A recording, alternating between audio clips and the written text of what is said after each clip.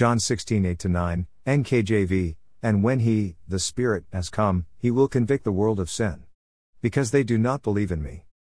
This is the only kind of conviction, exposing of fault, the Holy Spirit is doing today. He convicts the world, not believers, of their sin. And even for the world, He is only convicting them of the sin of not believing in Jesus. That's it. A feeling of remorse or a churning in your stomach is not the conviction of Holy Spirit. The church has completely made that up.